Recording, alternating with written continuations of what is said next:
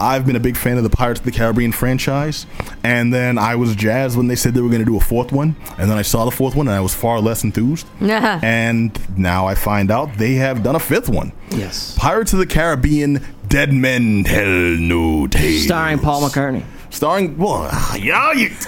Yeah, they actually couldn't get Keith Richards back from this one. Surprisingly, not because he's dead. No. Well, he's well preserved. He's not going anywhere. Absolutely. Yeah, true. That man should be hired by Smuckers. No, this one replaced Keith Richards with a Paul McCartney cameo. Yeah. And it was the most useless cameo since David Hasselhoff. Sure. How dare you? But Pirates of the Caribbean. I came out to have a good time, Pat. I feel so attacked right now. It's what I do. I ruin days. All right, but now the quick rundown of this one. I'll get into it before I have the hardcore nerd out and venom spitting. Thrust into an all-new adventure. Prithee, continue. I refuse. Down on his luck, Captain Jack Sparrow feels the winds of all fortune, ill fortune blowing even more strongly when no, I can't do it. I gotta speak to Going all the way? When deadly ghost sailors led by his old nemesis, the evil Captain Salazar, escape from the Devil's Triangle. Dude, basically, they came up with a really shoddy premise to introduce somebody with Javier Bardem's accent. I do love... He's such a good actor. Yeah. Yeah, he's Australian, Shut up. He's not. He's not. He's the most Latin man ever. But honestly, it was a really shoddy premise and a reason to get him into the movie. Like, this role could have been played by anybody, and he adds nothing to it. Javier Bardem is a really good actor. But I think by now the franchise has gotten so stale that even if you bring in somebody with his clout, with his prestige and acting chops, it still can't save it. No, I didn't see this new one yet, but isn't that the plot of the Davy Jones stuff? I'm just really confused. Isn't that exactly the same crap as Davy Jones? Not quite. This one makes Davy Jones and his crew more like the Blackhawks in DC.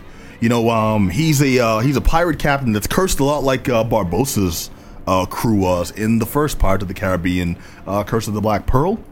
But if they CGI is cheaper now. CGI is cheaper, and they went balls to the wall with it in this. Yeah, that seems to be the main difference there. But imagine if Barbossa's crew, instead of being self-serving, was on a quest to rid the world of all pirates. Here's what got me too, because that's the premise of the movie. Basically, Jack's this pirate crew is hunting and killing pirates and pirate crews, and they're sending messages to all of the pirates. Meh. I'm coming for you. Meh. And the captain has a personal vendetta against Jack Sparrow, and part of it is an origin story for Jack Sparrow in flashback form.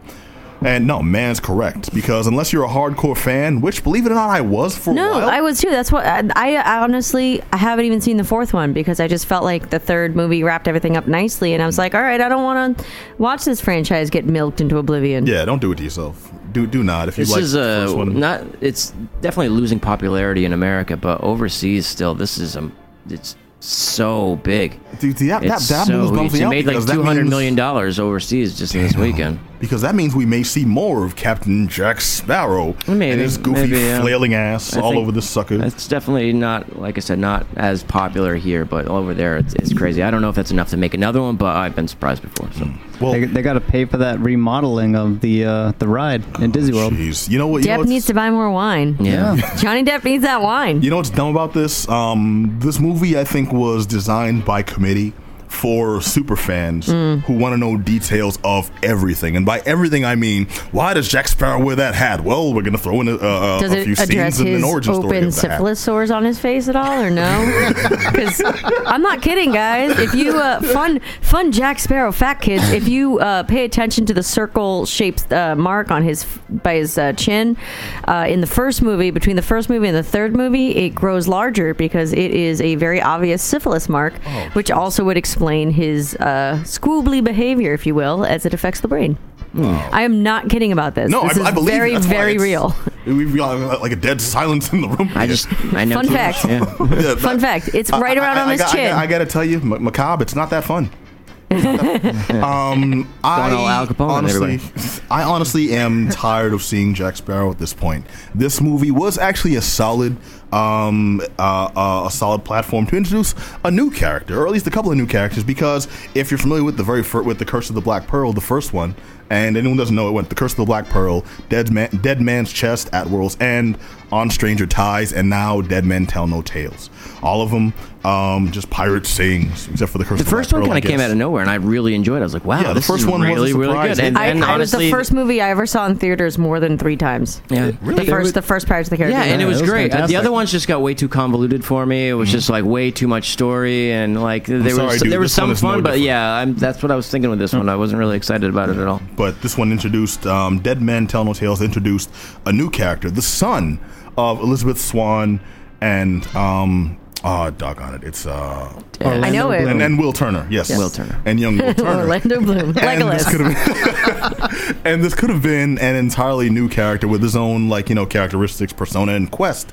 And instead, they really tried to force in a link to the previous movies and anything before that with Jack Sparrow, including him already on his own mission, his own adventure, but seeking to really forcing Jack Sparrow into it.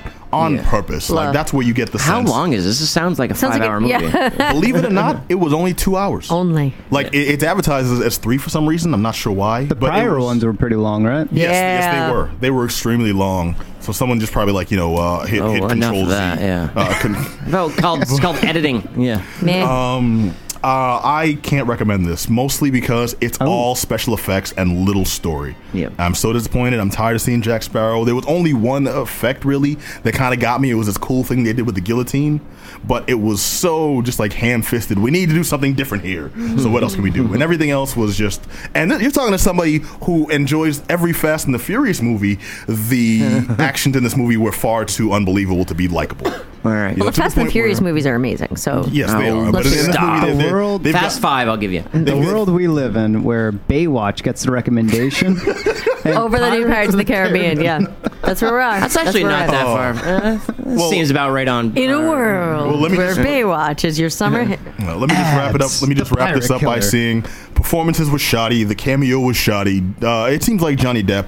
I don't know if he doesn't enjoy doing this anymore, or he's got some legal bills to pay. I think so, yeah, because he's just not out of good ideas. making, What's Eating Gilbert Grape 2. You know what I mean? This is they couldn't get DiCaprio back. He's way too big now. Yeah, he's too big now. It's Pirates of the Caribbean, Dead Men Tell No Tales, starring Johnny Depp, Javier Bardem. I honestly can't recommend this one, just because it stopped being interesting 2 movies ago and they kept going. You're right. And I will say, just as a last bit of interesting tidbit there, at some point, remember, Davy Jones had the Kraken as his big monster. Yeah. Barbossa had an army in Calypso. Salazar has a couple of ghost sharks. Yeah, with lasers attached to their heads. No. Dig this though. At one point, they're on the water. They're trying to outrun the sharks in the water. It's silly, and then the sharks start jumping up like flying fish. Yeah, I saw that in the trailer. The movie literally jumped the shark. Fonzie's leather jacket pops out of the water. That's what they're actually hunting for. They open a treasure chest. It's just the Fonz's coat. And on that note, don't go see it. Yeah, Dead Men Tell No Tales. Pass.